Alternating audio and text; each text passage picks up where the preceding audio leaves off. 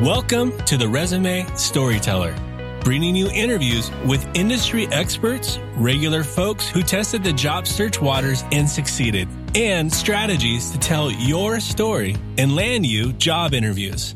Here's your host, Virginia Franco. Hey guys, I have with me executive resume writer and job search consultant, Erica Recamp. She is a writer and content strategist for Chicago-based career services firm, Job Search Like a Pro. But earlier roles include head senior writer for a global outplacement and career transitioning firm, Challenger Gray and Christmas. She was also a professional training and coaching. She also worked for a professional training and coaching firm, Empowered Possibilities, as well as EQ IQ Coaching. She is a fellow member of the National Resume Writers Association and also Career Thought Leaders. And I feel like you and I have become friends, so I've been very, very excited to speak with you. We got to know each other on the LinkedIn platform, and it sort of turned into a relationship after that, which is, a testament to the power of LinkedIn. And your own friendliness. Thank you. Same right back at you.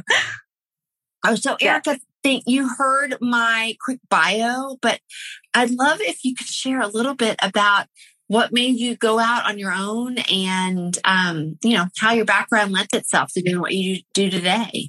Sure. I always love hearing people's backstories. Yeah. So that always you can tell a lot about where they're coming from. So I actually started in university. I was studying Nigerian praise poetry, which is kind of a funny thing to fall in love with, but absolutely. Nigerian praise poetry? Yes. I did not know that was a thing. Oh my goodness. Okay. I have to look it up. Yeah. So it's basically, like these poets, and they stand on a street corner and they'll say, come up with these poems impromptu, wonderful things to build up the community, right? So this teacher's walking through the market. She leads our children to a brighter future, and then hoping that, people will drop a little money in the bucket, so to speak. Or, our culture is the strongest culture. We need to preserve our culture, remember our stories, and they'll talk about historical chiefs and things like that. And I just thought it was so beautiful, and just the emphasis on social responsibility, building people up to be better, do better. And I just fell in love. So I did that for a few years, loved it. But then it really felt like, as a white girl from the suburbs, how much of a voice should I really have in that field? So I did some ghostwriting, but then ultimately decided, I kind of need to find something that, maybe makes money. Right. And is maybe a little more appropriate, right? So I just answered a blind ad, which, I don't know how much I would advise other people to do that, but it happened to work out. And it was the executive outplacement firm, Challenger Gray and Christmas. Come to realize, writing this content, it's basically like the capitalist version of Nigerian praise poetry, because these people who have been displaced, they really need somebody to bring out that confidence, highlight their proudest professional moments so that they are well equipped to get out there and start, contributing to society, making things better again, which they definitely are well equipped to do. You're right. So it's the white collar version of that. Exactly. And how could I have known that? I never would have even known to look for that.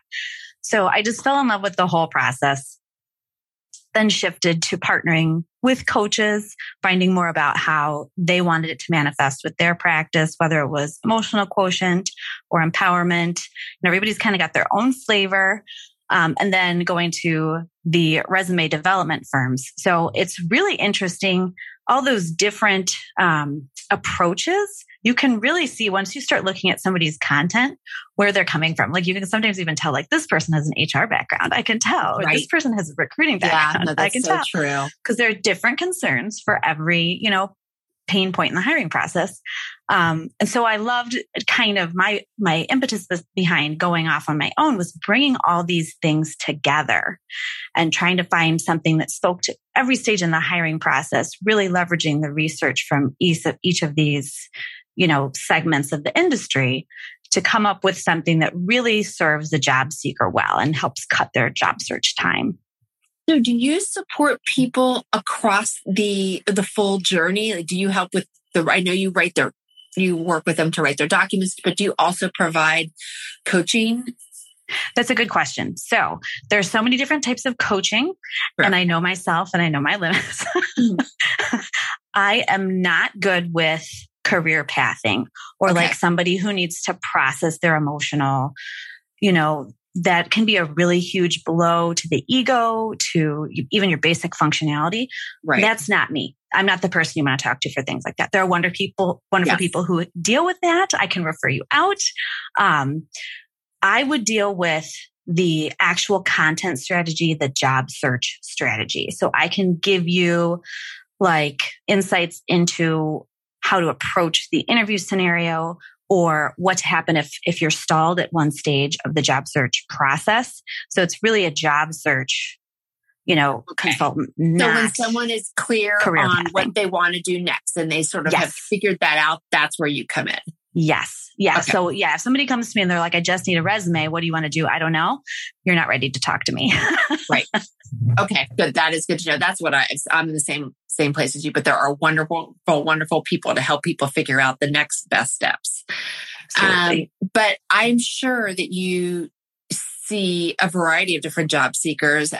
Would you say that by and large, the people that you come across with, do you see sort of commonality in terms of a few major challenges that they are facing, whether they are making a career pivot or whether they are getting ready to launch a job search?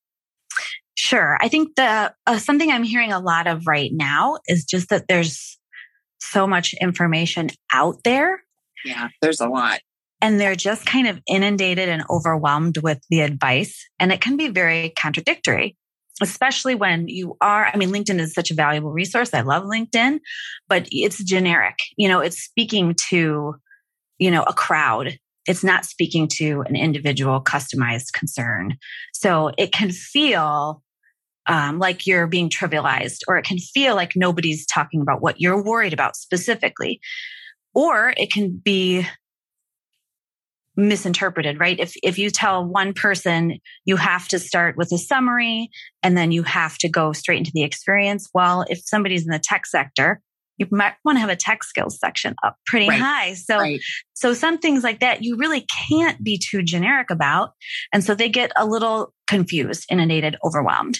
The other thing I see is just that the market is so incredibly volatile. It's really difficult to predict. We're still seeing shifting requirements.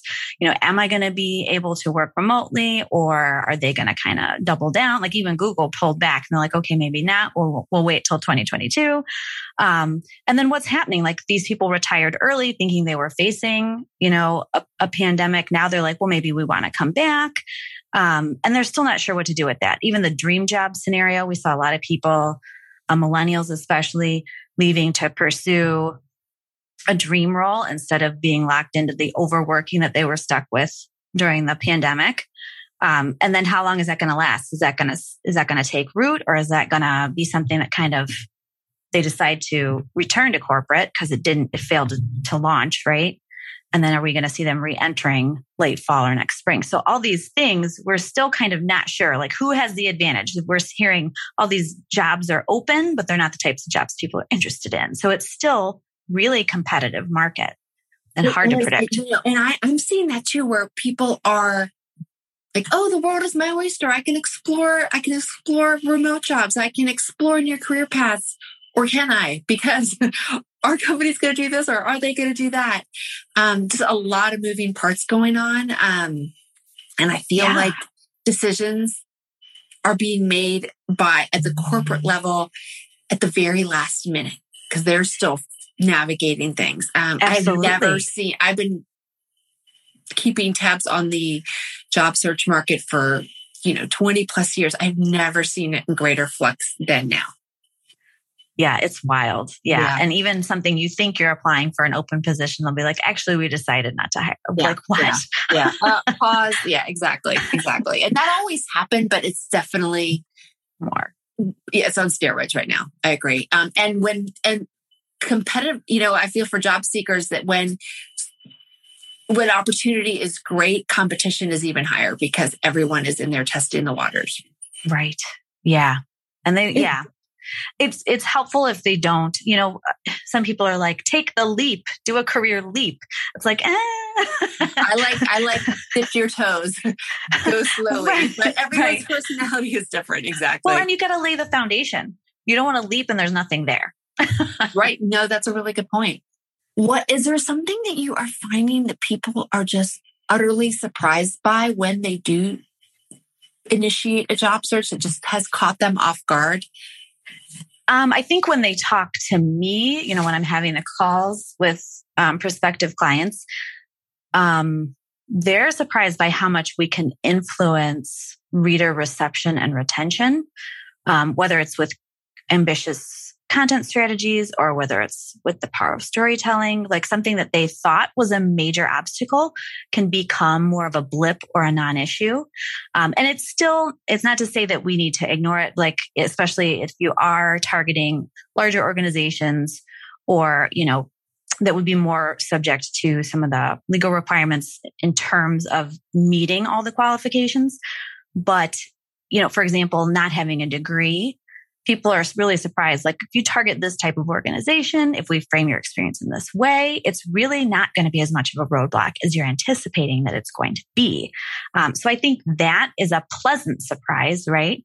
Other than that, it's still just that volatility of the market. Like they are really hoping, everybody has that cheat sheet and it's gonna magically make this job manifest. And it doesn't work like that. It takes a lot of, laying that groundwork, putting in the effort through networking, making sure your content speaks to what you want to do and aligning that with the organization's needs.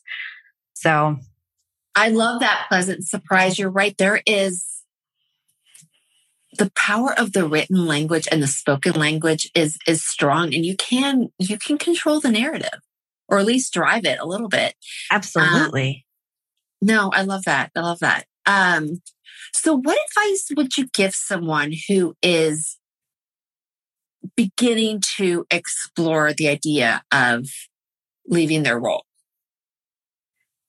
Like, how would you recommend they get started? That's a good question. So I think the first step, which we kind of touched on earlier, is to really get clear on what you want to do. Yeah. Because without that clarity, you really can't expect somebody else to uncover something for you. You have to at least won't figure it out. You're right. They're not going to connect the dots at all. Yeah, it's not their homework. Yeah. So in order to do that, you want to smooth your own path by figuring out what that is.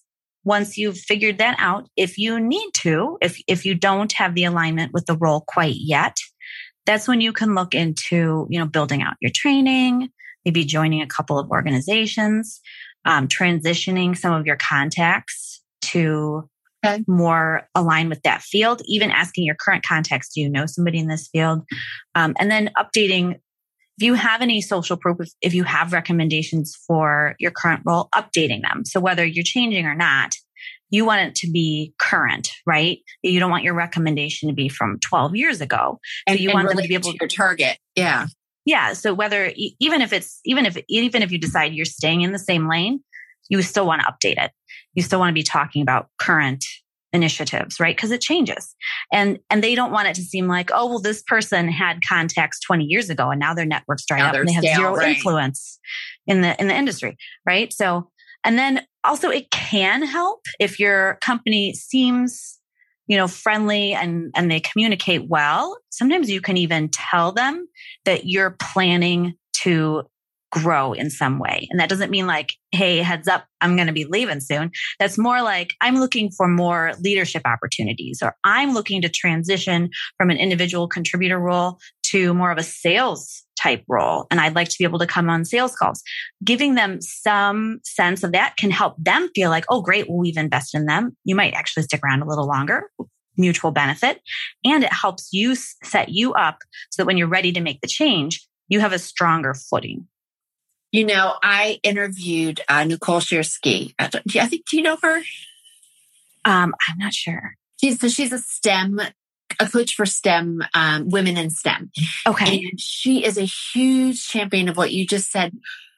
if you are looking to make a pivot or to take things, or to maybe jump to the next level, be upfront with, start with your company, because some of the bigger obstacles to making a career change are that you don't have experience doing it, and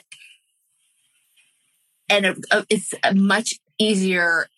Sorry, you can overcome. A much softer sell. Exactly, it's a much softer sell. People already know you; they already trust you. You're not charging them. You're trying to give away you're trying to get experience in exchange for, and for them, it's a win-win. I'm not speaking very clearly today. Absolutely. No, they get the best out of you. The new converts, so to speak, are the most zealous, right? The people who are so excited to be trying something new, they get all of that positive energy from you. Also, if they've just given you kind of like done you a favor, like by saying, okay, well, we really need you to still do, tech analysis, you can go on sales calls once a week. That's right. They've still thrown you a bone. If you're willing to do in the extra hours, you can get the experience, but you don't have to overcome meeting new people and convincing them that you're worth taking a risk on doing this. Yeah, absolutely. No, I think that's great. Unless you're miserable in your company, then that's a whole nother story. But right. Try. It's a great way to get some experience to help overcome that roadblock. Absolutely. Yeah. And then updating your content to make sure it speaks to that target, building out that network, interview prep, doing that before you hit the market is really helpful, because a lot of times people will kind of be wading through and not really, they're just muddying the waters. Yeah. No. So what about the person who doesn't come to you? And I'm sure, I know I get a lot of these, who has been job hunting. They didn't do the planning and the alignment and the preparation beforehand. So they have been job searching. It is not going well. How do you recommend they sort of regroup? That's a good question. And a lot of times it's not where they think it is, right? They have whatever their scapegoat is, whether it's the interview or the resume. And a lot of times it's not that. It's not what they think. They think. I think really kind of writing down your whole process, right? Like, what are you doing? Are you going to job boards? Are you leaning into your network? Do you have a strong network? Are you letting leads fall once you have them, right? Like, are you following up? Are you maintaining the relationship, even if you don't get an offer? Is your content generating any interest? Do you have that clear target? Sometimes people think they do, and then they kind of dig deeper and they're like, actually, I look like I'm pursuing 3 different jobs. If you've had no offers or if you've had really low offers, both those things say different things about your content, your process. Looking at that, figuring out where the gap is in that process can help you pinpoint like, oh, my problem's actually in interview prep, or, oh, my problem's actually at the negotiation stage. That's where it's falling apart. So just kind of having that written down in a concrete kind of flow, you can more accurately kind of diagnose where that would be if you don't have the resources to talk to a coach and have them diagnose it for you. And then there's the next step, which is having the realism to ask yourself, will you actually change? So sometimes they say, you really, really need to network more. And they're like, okay, yeah. And then they go home and they're like, I'm not going to do it. You're like, I'm never going to do that. Right. I hate this. So, and then at that point, if you're self-actualized enough, you need to come up with some workarounds. And that might be that you're going to take a long route. It might take a little bit longer. It's your own scenic route, so to speak. But you need to figure out what you're going to actually do, what works for you, and then ride that through, right? If you're more comfortable networking on LinkedIn and you're more of a passive search kind of person, that's great. You need to know that. If you're really ambitious, you're willing to, show up on site when you know somebody's going to be there, network on person, your searches are going to look very different. So part of it also is just knowing yourself. I actually worked with a friend's husband, which, you're always like, you don't want to say no, but you take those on. And, I gave him all the advice in the world, but he's like, he wasn't, I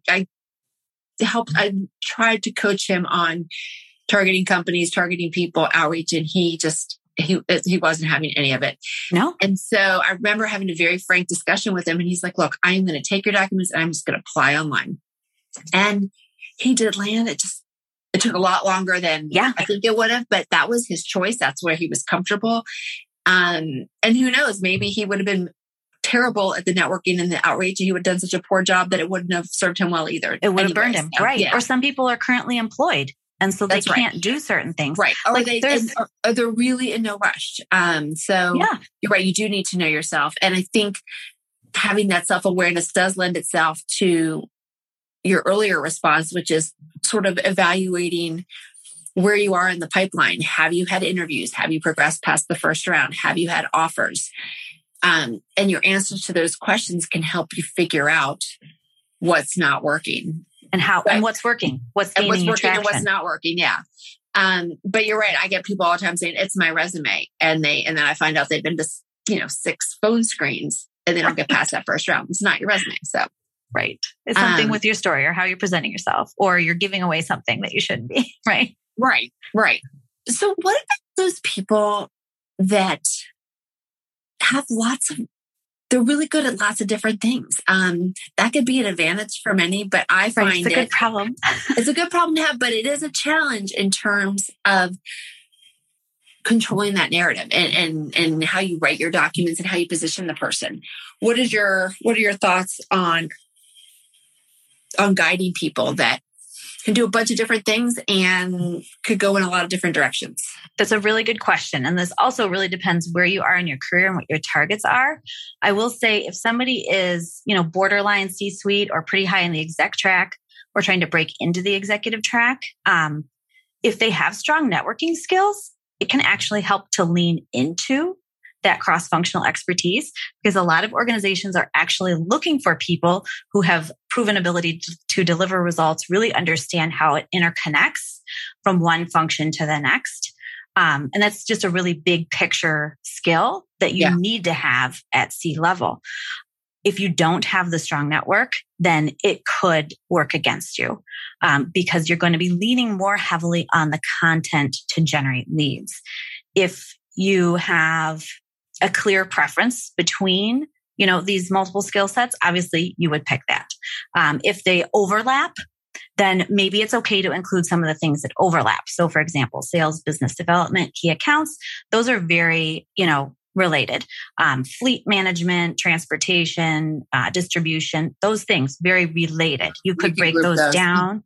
Yeah. And apply for positions, even if it was, director of fleet management or, distribution director, whatever, you could apply for both of those roles with the same content. You could make that work. The other thing is a really important distinction. Yeah. If they're completely divergent. So I had one client who she had her master's in library sciences, really sharp girl. She was also pursuing certifications in like software development and programming. Okay. And because of her network, because of her location, she decided to pursue the programming. And that was very wise. So you advise them to pick if things are completely divergent. But what she did that was so smart was she asked her inner circle for leads first and followed the most likely track. Oh, okay. Yes. So that's something that you want to consider. Like if you truly like both, you truly could do either. You're just an enthusiast and you're just, some people are just really sharp and pick things up. Yeah. If that's the case, tap in, ask first, do a little recon so that go where you're going to gain the most traction.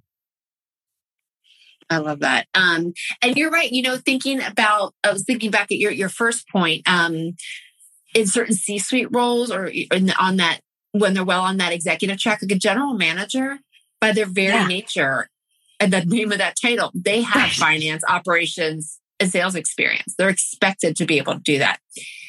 Most operations people do need to have some financial skills.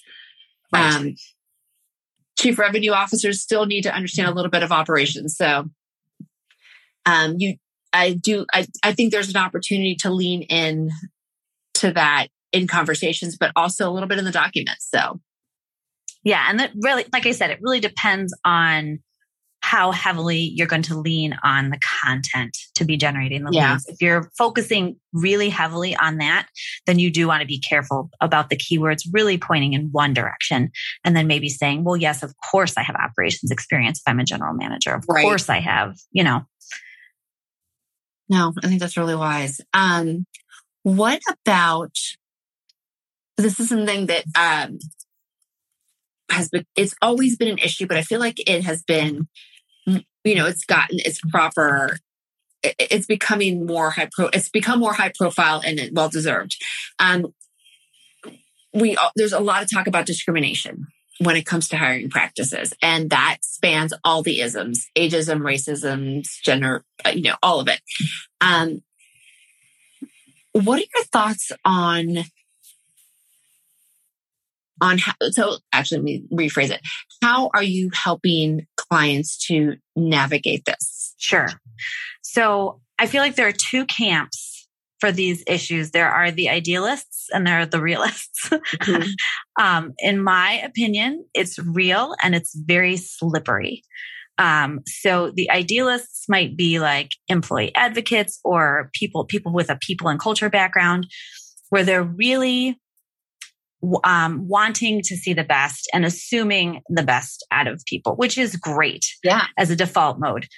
When you're job searching, I think it's really important to dig into the research, operate within the parameters that exist, be mindful that they are looking at certain characteristics in work history and screening people out. Be mindful that, whether we like it or not, we are going to be subjected to certain preconceived notions based on how we look, how we present ourselves, right? And it's kind of the difference between bring my whole self to work and bringing my best self to work, right? You do want to exude that you don't come with baggage, that you're not bringing problems. And how do you do that in your content? And how do you do that in the ways that you present yourself?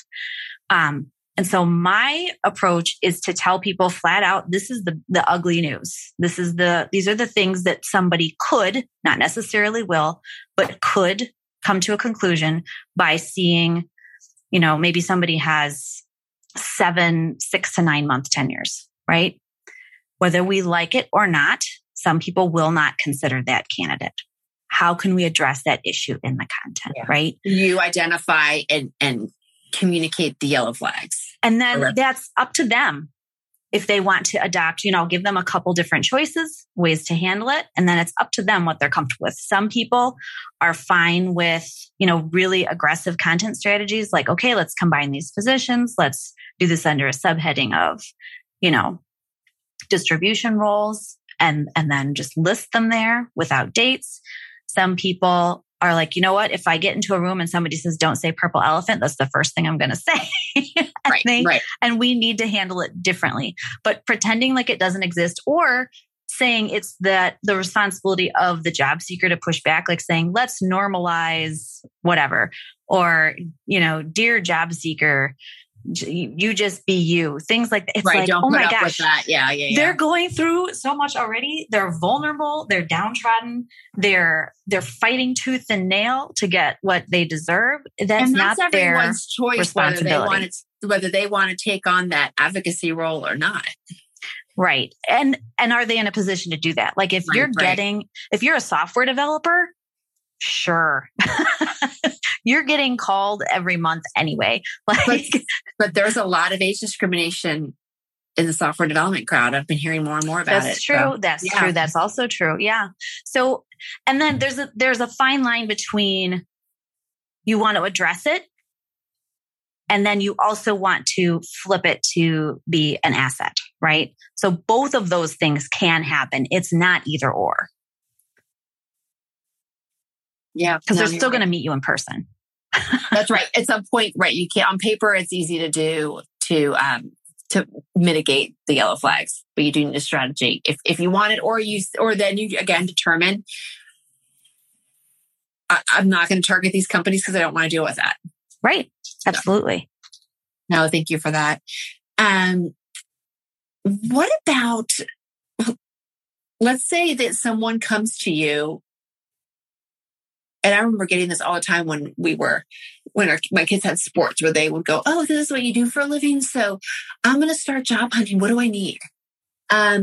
What are 2 tools that you can say, this is what you need to embark on your job search? What would you name those as? Sure. Okay. So number 1, and it seems weird that I would even say this, but a resume. Yeah. Picture the car, yeah. actually a point of contention at this point, with people wanting to just do the TikTok video or do the video resume or just lean on LinkedIn. Print a resume that can be read on a mobile device. Right. Yeah. Okay. So, but it's still the number one piece of content that people use when considering candidates. So yes, you do want to spend some time and attention on the resume, whether you do it yourself or you hire somebody. That still is the primary piece, right? People can execute a job search without LinkedIn. People can, make it work without even a network. They can do it. Is it going to be as seamless? No. And it's going to be a lot slower, but you can do it. So I still think the resume is the first step. The second one I actually think is a progress or content tracker. Because without that, I think it's really hard to keep momentum, and positive momentum is so important in a job search. And then it also helps you decide when is it appropriate to follow up. Like, oh my gosh, I didn't even realize it had already been 2 months since I reached out to that person. And that usually there's a lot of things going on in a job search. So unless you have that concrete, outline telling you this is the date you last spoke to them, maybe it's time to message or email, make sure that they're still aware that you're interested in the position. You need to do that. And then, honorable mention is still LinkedIn. It's like 100 tools in one, and not taking advantage of it is kind of, right. Yeah. I mean, it's even if you do not use the cutting edge content strategies, you can still use it as a research tool for contacts and companies. So, go ahead, figure out that platform. There's so much to do there. No, those are all good calls. The progress or the content tracker, it's amazing how fast you can lose track of names, dates, companies, and without a document to be able to put your finger on it instantly. Or the things that you've learned in the pre-screening call, like that weren't in the job description. Right. Yeah. All of a sudden you're like, oh, there was something. Yeah. So even jotting notes down in the margins, making sure you print those job descriptions if they take them down before you get a chance to talk to somebody. Yeah. Having all of that at your fingertips really helps keep you on track. Yeah, because it starts to blur together. And in terms of the momentum in job search has lots of ups and downs. And for me, that content tracker can help you to celebrate the little wins. Yes. You feel like you haven't got anything done. And you're like, well, actually, I met 2 people for coffee and they gave me these 2 names. And that's a win. That's huge. And I've exhausted these leads, right? I checked these out. I decided this wasn't a good fit. That's still valuable. No, really good point. Really good point. So this is one of my favorite questions. Is there something that drives you crazy, crazy nuts when it comes to mishaps? Job seeker, client. So we kind of touched on this earlier, but the thing that drives me nuts is when they come to you with like a stalled search, like 2 years they've been struggling, or they've burned all their leads, and you're like, oh, and they'll always say, I wish I'd talked to you sooner. And you're like, me too. So that's just frustrating because they're serious about it. Maybe even they already invested in resume development or went through outplacement, but it still wasn't the right fit. Or they are, talking to their neighbor or so it's really tricky. Finding the right resource, but you just want to consider, you wouldn't go ask somebody on the street, like, is this a cavity? Or, right. Get the really generic, a lot of the newbies are posting really generic things that we're like, well, yes, you should network. I mean, and that's the equivalent of, somebody telling you, well, yeah, you should floss. Okay. Well, yes, you should. Sure. How? But yeah. And, what else do I need to do? Let's go a little deeper. If this is a cavity, we need a little more. Right. That's funny. What drives me crazy is when they come to me and they have a resume and they never used it. Like, there's nothing more annoying to me than having a great set of documents and they do nothing with it. They made that huge investment and they just sit on it. But yes, not using the resources, or they'll edit it. They'll be like, no, I know I paid like really good money for this, but but Joni over at the Pick and Save said, yeah, right. And you changed it? What? Yeah. Or I read online that this. So Erica, you have a lot going on. I know you have a large family. You are running a thriving business. What's next for you for the rest of 2021? What are you excited about? Sure. I appreciate that. I've got a number of presentations. I try to do a smattering, just as a social services mission to get some best practices out there to as many people as possible who maybe can't afford, high-end services. Are those in person?